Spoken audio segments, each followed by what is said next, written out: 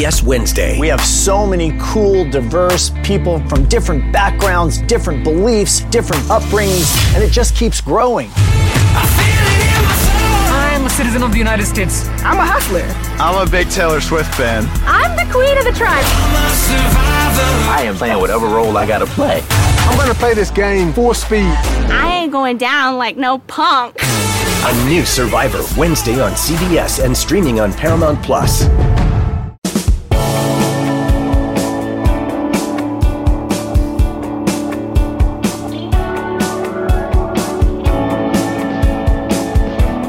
And just like that, we're back. I apologize already. I'll tell you why in a second. It is another edition of the Late Kick Extra Podcast, Thursday morning, October 7th, the year of our Lord, 2021. Yeah, I apologize. Some of you, in fact, thankfully a lot of you listen to every episode. You've probably already spotted the difference. But if you haven't, I am recording in the morning. Now, those of you who are longtime listeners know that's a horrific idea for me. Number one, because I sound different in the morning, and it's not for the better, friends, believe me. And number two, that means I'm recording not in our palatial downtown tower studio over beautiful Nashville, Tennessee. Nope. With all that available to me, what did I do last night? I procrastinated. I ended up going home at 10:30, and here I am recording in an apartment a few blocks away at the crack of dawn. And it's just not good enough. You deserve better. I know you deserve better. You know you deserve better. So I don't know what the punishment I dole out to myself will be, which is unfortunately where we're at in life. But hey, we'll make the best of it. We got a loaded mailbag this morning anyway, and I do mean this morning. For those unfamiliar, on Tuesday and Thursday mornings, we give you a mailbag exclusive edition, and it is exclusive. You can only find it here in the podcast feed. If you want to hit me up, joshpate706@gmail.com, or the more preferred scenario at this point, because of the status of the inbox right now, is at Late Kick Josh. Twitter, at Late Kick Josh. Instagram, hit me up there. DMs are always open. Got a lot of compliments on the new studio the other night. I love it. I would like to get some new carpet in there, but otherwise I love it. That's nitpicking. 99% it's where we want it to be. We have some few tweaks and adjustments to make. That was our first broadcast in there the other night. If you listen to the podcast and you don't actually watch on YouTube, you didn't get to see all the fancy lights and new bells and whistles and whatnot, go check it out. 24/7 Sports YouTube channel. Subscribe, of course, while you're there. About to be over 70,000. So what I said on the show the other night, I want to reiterate here, and even more emphatically reiterate it here. I don't know how else to put it to you guys. You built that. You built that thing. When they look and they see the numbers and they see the traffic the show is doing on all platforms, that's the kind of investment that we can get. So when I've told you in this microphone dozens of times, it seems like, hey, don't worry, things are happening behind the scenes. Hey, guys, I just want you to know you're making things happen for us. Well, just because I don't snap my fingers and show it to you that day doesn't mean I'm making it up. That's been happening behind the scenes here for several months. I've been periodically in there watching them build that. And all the while I've been thinking to myself, wow, this sure seems like it happened pretty quickly. Well, it kind of did. But what I want to make sure, if I don't accomplish anything else on this podcast this morning, what I got to make sure you understand is that was directly because of you. And a lot of the things that are coming down the road, including some of the stuff we're being able to do right now, like with the Renaissance Tour, going on the road every weekend, different game every weekend. That stuff's not cheap, but nobody at CBS even bats an eye anymore at signing those kinds of expense reports because of you, because you make it worth it times 100 for them and for me and for us and for everyone. So thank you for that. I mean, I really appreciate it because it's nice to have more reliable air conditioning in the new studio. It's nice for the video not to freeze in the new studio. It's just a lot of things are nicer in the new studio. And with that in mind, I had to pause there to take a very, very big chug of caffeine. I'm ready to talk about something. So a lot of you have asked by probably the hundreds, I would say safely by the hundreds, you've asked about LSU this week. And I did something I don't normally do on Late Kick Live the other night, and you probably heard it. If you listen in the podcast feed, you heard it the next morning.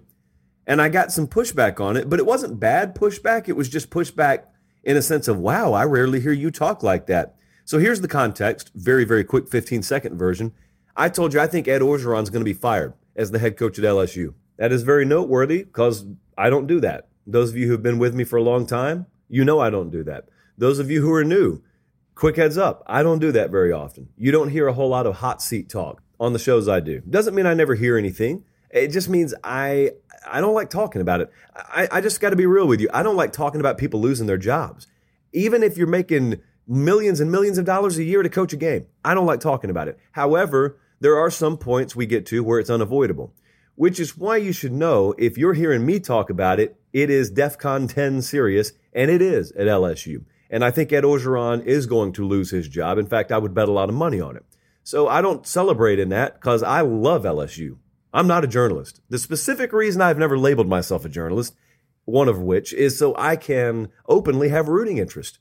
I don't have a problem telling you I pull for LSU. I didn't grow up in Louisiana. I didn't grow up an LSU fan, but the LSU people have been very good to me. It's well documented on this program. I love LSU, love going down there, love everything about it. So the last thing I want to see, personally and professionally, is LSU suffering. But the program is right now, and they're going to make changes.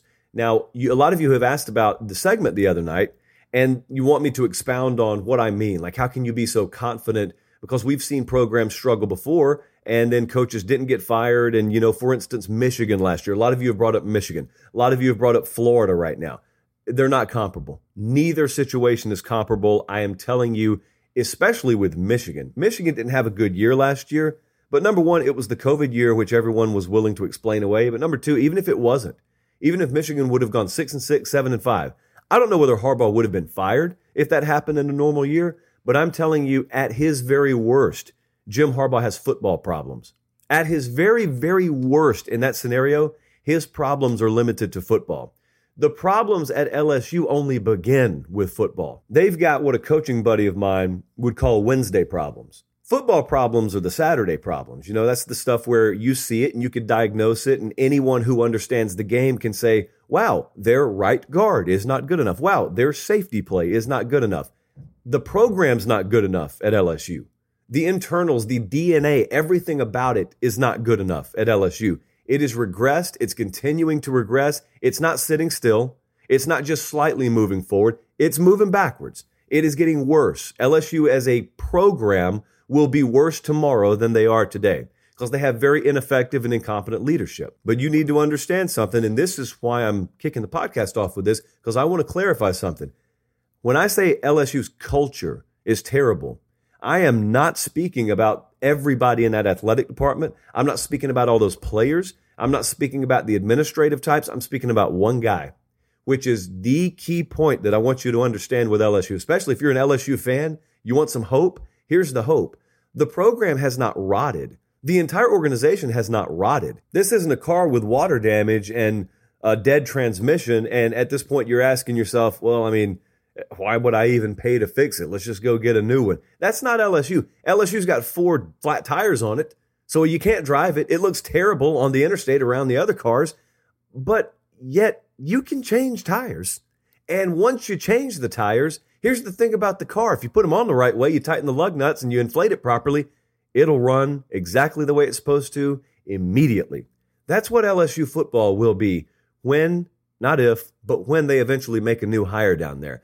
They've got everything else largely constructed the way it needs to be constructed. They've got some good people down there running that organization. And I want to tell you something else. I think they've got a good locker room.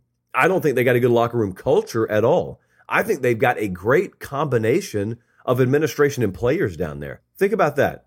Normally when you have incompetent leadership, then the attitude therefore reflects the leadership, and then everyone else kind of follows the leader, and you have a terrible culture top to bottom. That's not the case. There's a detachment between the head coach and the organization there, almost to the point that there is no following. And so if you look at the LSU roster, if you look at the LSU players, if you look at a lot of the administration, there is no other bad headline that comes out of there. Like, where are the massive amounts of disciplinary issues? Where are the massive amounts of off-field arrests and whatnot that you would typically see with a program that's spun out of control?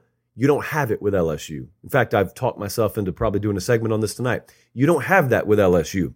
So my point is, it's sort of turnkey. This is going to be an extremely coveted job because anyone who understands the whole picture will look at it and say, wait a second, we expected to walk in here and look at a situation that screamed, all right, we got to torch this field and start all over. Well, that's not what I see. I see a lot of good people here. I see an administration that's ready to get to work, but I see all the pieces I would think I need to build and put in place they're kind of already here.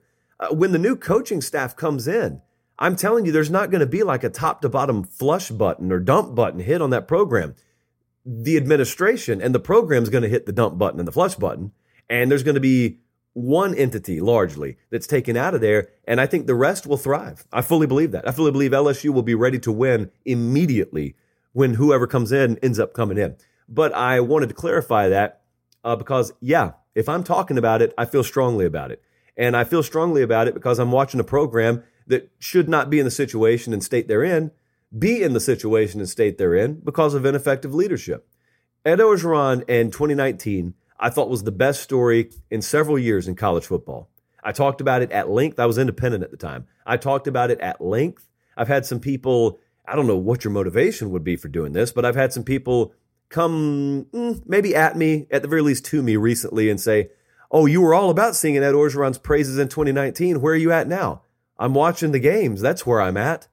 Where else would you be? What was I supposed to criticize him in 2019? That was a great story in 2019. They pressed all the right buttons. They brought in all the right transfers. They brought in all the right assistant coaches. Like you deserve credit. Are we living in a world where you get credit your entire life or blame your entire life? Is that what world we're living in? I have no clue where that world is. If a kid brings home all A's on a report card, you praise him. Then if the kid goes and breaks into the bus barn and steals a school bus the next week, and then once he gets out of juvie starts knocking off convenience stores, what do you keep praising him just because he got all A's a month or two ago? That's a distant memory.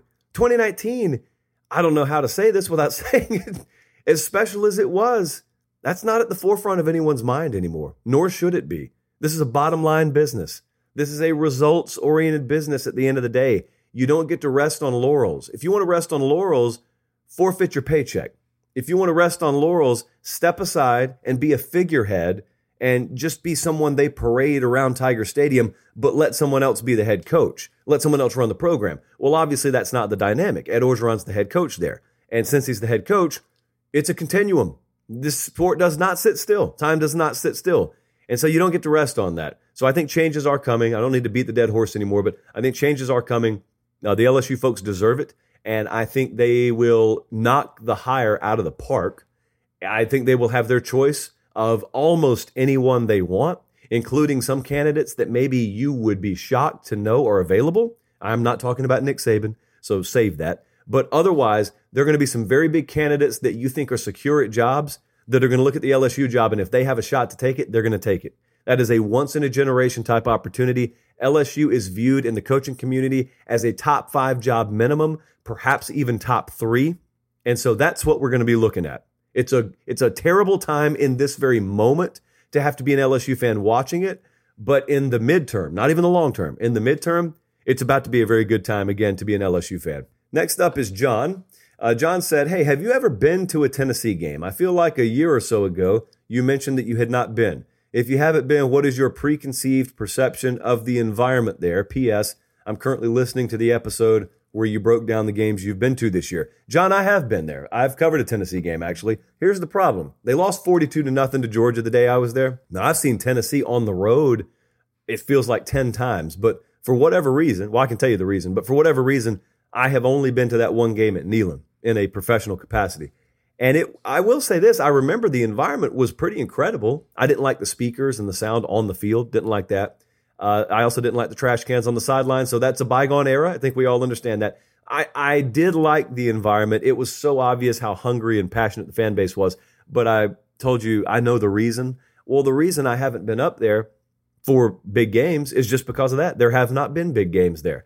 I go to the biggest game in the country, or at least one of the top 2 or 3 biggest games in the country, depending on your perspective, every weekend. That is a blessing, but it's also been a curse for Tennessee because I don't get to go there. Because I cannot rightly look at any schedule the past several years and say, yep, biggest game of the weekend happening at Neyland Stadium. Boy, I want that to be different. I mean, believe you me, I want that to be so much different. I think I may have told this story before. It's a very short story, not all that special, but I'll tell it anyway. The first day I was ever at 24/7, I walked into our office. This was even pre-COVID, even though it's not that long ago. Boy, it's funny how time works, because this feels like it wasn't that long ago, yet I feel like COVID is entering its 15th or 20th year of existence. So anyway, I walk in there first day. I get onboarded, get the HR stuff out of the way, good touch, bad touch. You can't make jokes, period, because everything is offensive now. So we get all that out of the way. And then I am talking to one of our folks there, and he was just kind of asking, hey, what is your perception of this space? What is your perception of college football? Because a lot of them had never met me face to face. And so we were talking about different programs, and this is on the heels of the aforementioned LSU 2019 run. And so he was saying, look at our traffic patterns. Like, what fan base out there do you think is ready to just explode? I said, Tennessee. I didn't even let him finish the sentence. I said, if you had a 2019 LSU thing happen with Tennessee, you cannot even imagine what that fan base would be. And you cannot even imagine the traffic and how much Tennessee football will explode.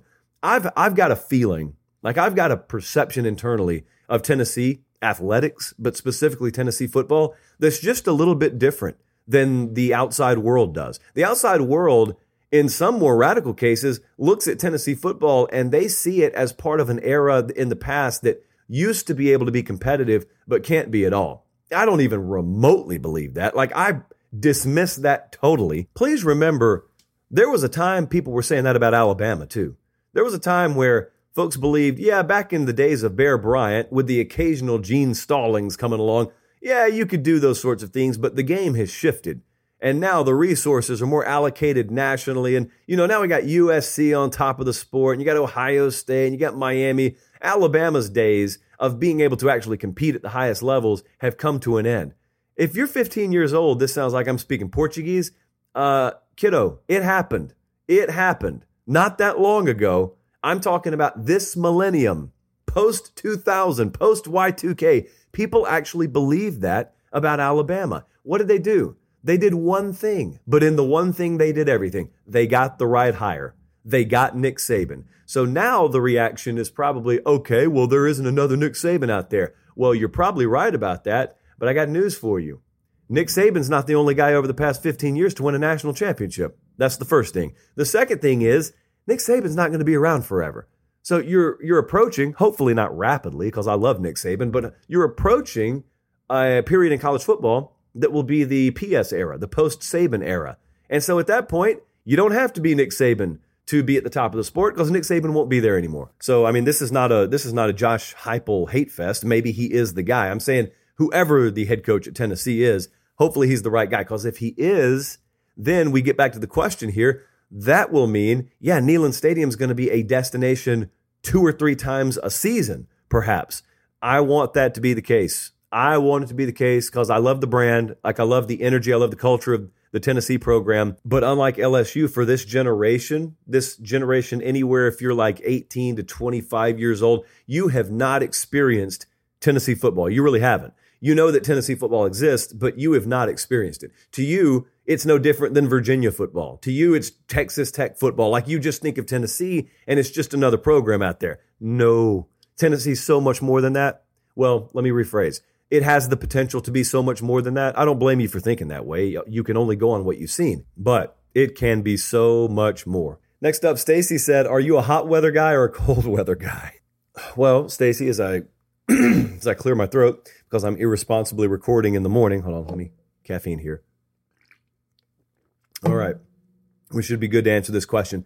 Stacy, this has changed. The reason I laughed when you asked is because my opinion has changed on this in probably the past 5 or so years, I would say. And also, I was talking to a buddy about this actual thing, probably within the last 48 hours, I would say. Yeah, a couple of days ago.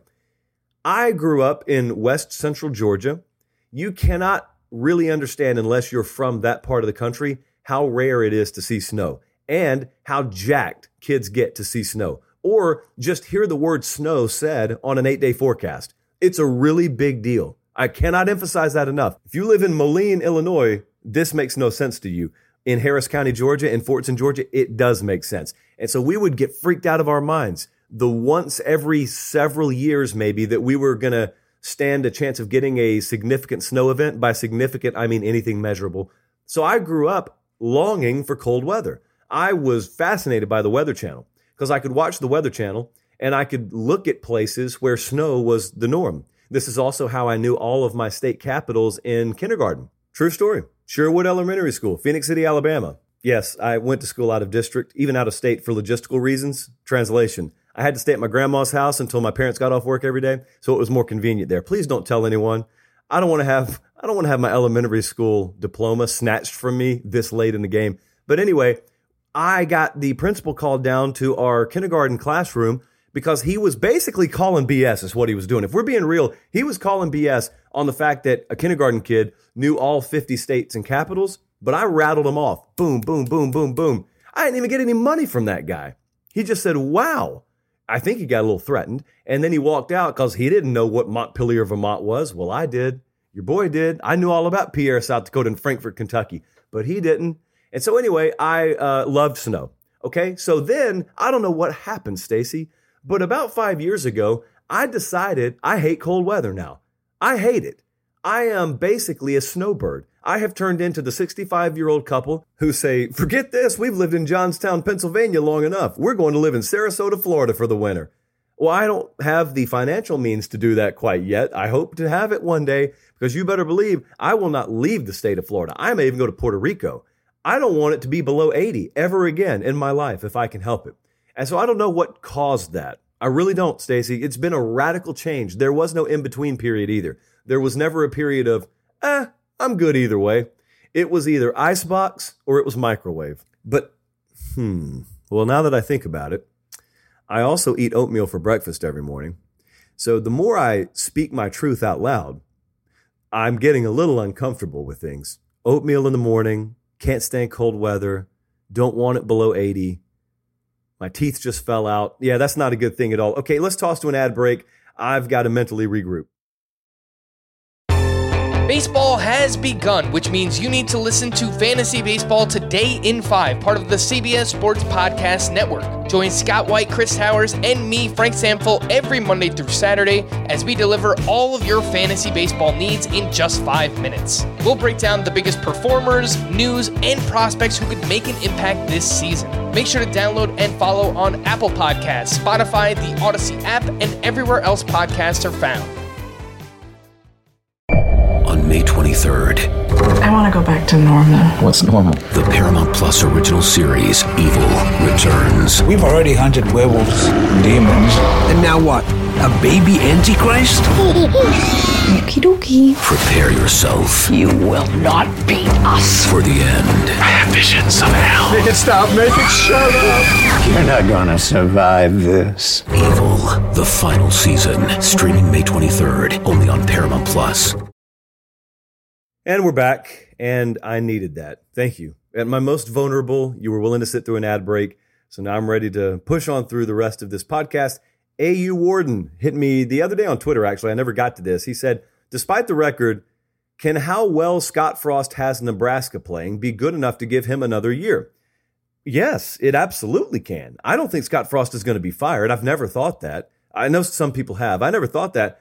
But, you say despite the record. I don't know if people realize the situation Nebraska's in. They're 3-2 right now, and they have a situation coming up this weekend where it's probably the sneakiest big-time game on the slate.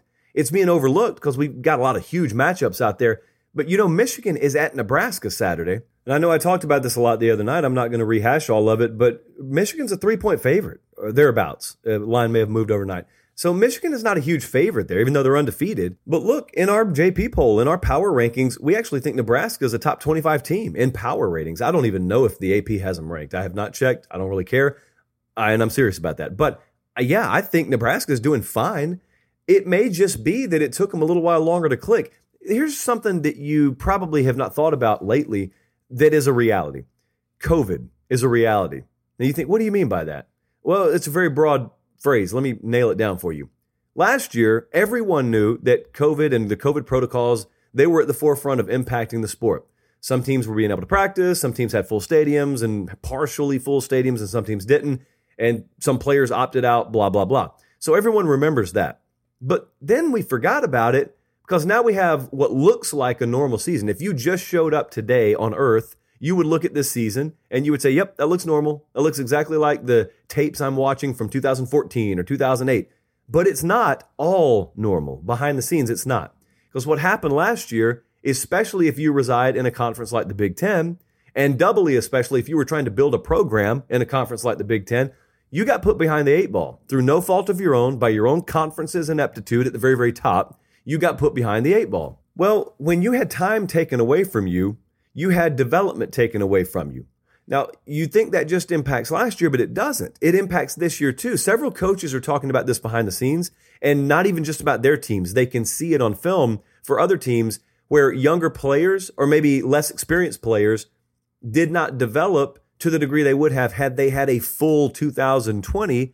And it has an impact, a residual effect, if you will, on 2021. And so what you're looking at right now, what you should look for at this point moving forward, is which teams started off 2021 very poorly and underachieved and had some youth and inexperience on the rosters that maybe suffered from a lack of full developmental impact last year, and which of those teams is starting to hit a stride in the middle of 2021. I'm not telling you just definitively Nebraska is that. I'm telling you that's what could be happening there. And so if that is happening, then that means Scott Frost was never really the problem. It could be that an external factor was the problem. Or maybe Scott Frost hasn't been the perfect coach so far, but he's been far from a disaster, the likes of which he's been painted as in some corners of the college football ecosystem. So yes, I think Nebraska's fine. I don't think it's a disaster if they lose this weekend. But if they do win this weekend, Nebraska and Scott Frost are going to go from toss them on the scrap heap to, hey, bring them back over here. Let's polish them up. Let's dust them off a little bit. Let's see if this will fit on our college football mantle. Maybe a Nebraska piece does look good in here after all. Let me hit Dylan next. Dylan asked a question I've seen a few of you ask this week. He said, assuming both teams run the table, which one finishes ranked higher, Cincinnati or Brigham Young? The answer here, if you go by what you would assume would be the pure strength of schedule rating, the answer will probably be Brigham Young. That is not my answer. My answer is unequivocally Cincinnati, because that playoff committee, even though they're not supposed to, I'm telling you right now, will be rewarding Cincinnati for more than just 2021. Now, having said that, let me tell you, it's not going to be an issue. Brigham Young's not going to go undefeated. My guess is they're going to have 2 losses minimum. But if they were to prove me wrong, has happened before, then you look at their schedule, they will have had wins over Utah, Arizona State. They play Boise Saturday. They go to Baylor. They go to Washington State. They play Virginia at home. They go to Southern Cal to end the year. That's a legitimate schedule. Like, we're talking about giving Cincinnati credit for playing 2 Power 5 teams on the road, Indiana and Notre Dame.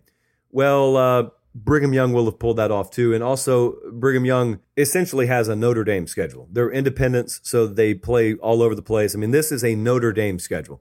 And so if Notre Dame were to go undefeated, there's no question where they would be. If Brigham Young went undefeated, there would be no question. To me, there would be no question that they should be in. Even though people think I hate Brigham Young, I don't. I hate trying to pronounce the Y. It's been well established here. But I don't hate Brigham Young, BYU. I don't hate Brigham Young. But I don't think they're going to go undefeated either.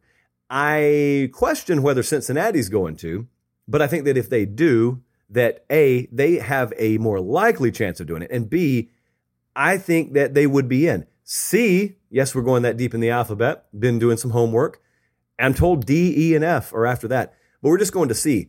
C, there's a game at the end of the season. It's in November, like mid-November, I think, and it is Cincinnati welcoming in Southern Methodist. Southern Methodist is undefeated too, you know. SMU is still undefeated. They got a couple of 5-0s in the AAC. Just keep an eye on that. Every year, especially in November, there come 1 or 2 games where all of a sudden a bright spotlight's on them, and you say to yourself, wait a second. I'm going back to my preview magazine where I circled all the big games in July. I didn't circle this game. I didn't know this was going to be a big game. But then you look at that same list on that same date for that day in mid-November, and you have circled several games that don't matter. You got a 5-loss team in a game circled. It's because it's unpredictable. That's why they play the games. So, yes, I think Cincinnati would make it in over Brigham Young. I don't know that they should, but I think they would. But I don't think it will be anything more than a moot point because I do think Brigham Young's going to lose a couple of games. But let's not gloss this over because I just spoke matter-of-factly. Let's not gloss over a ton of credit that should be delivered to Brigham Young. Ton of credit. They just lost a first-round draft pick at quarterback, and they're rolling merrily along in the fashion that like Alabama would do. Now, they're not winning with the margins that Alabama would, but they don't have the talent to the degree that Alabama does either. And they already, here's what they've done so far. They beat Arizona 24-16. They beat Utah 26-17. Then they beat Arizona State 27-17. They took care of USF. They took care at Utah State. And the funny thing is all these scores look identical. 24-16, 26-17, 27-17, 35-27, 34-20. They're handling ranked teams the exact same way they handle South Florida. They're beating them by the same margins. Now, that's consistency. I don't even know how you accomplish that. That is consistency, though. Okay, I've got some random meetings that have been scheduled this morning I got to get to. Do me a favor, a couple of favors. The first is make sure you give the podcast a 5-star review. We are pushing for 2,000, and it is very easy, and it's free. And if you don't have an iPhone, or if you don't have Apple, or if you've already done it yourself, like I always say, it's okay. I'm going to give you a pass. Go steal someone else's phone. Before they even know it, get in that podcast section, find the Late Kick with Josh Pate, give it a 5-star review. A lot of you have done that, obviously, already. I want to get to 2,000 just because it seems so much cooler to be there than 1,800. So thank you for that in advance. I know you'll deliver. At Late Kick Josh, Twitter, Instagram. Make sure you're following. Best bets are going to be released. We got more of them coming today. Make sure you're following there. And of course, Friday night at some point around midnight or maybe a little bit before midnight Eastern Standard Time, I will be holed up in a hotel somewhere on the outskirts of Dallas, Texas, and we will do our super secret can't tell management about it, even though they're on our side, late night gambling chat. And it's live, and it's only on that Instagram live feed, at Late Kick Josh. Make sure you're following. Thank you so much. Thank you so much. And for a third time, thank you so much. For producer Jordan, I'm Josh Pate. Have a great rest of your day, and God bless.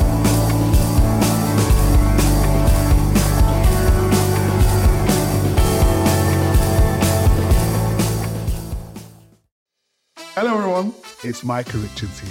You might have seen me on CBS working on their Champions League coverage over the last couple of years. I wanted to tell you about an exciting new podcast that I've been working on. It's called The Rest is Football. It's me, alongside Gary Lineker and Alan Shearer, two absolute legends of the game. The show combines topical debate from the world of soccer along with outrageous tales from our careers. And I mean outrageous. Just search The Rest is Football wherever you get your podcasts. All the best from Big Meats.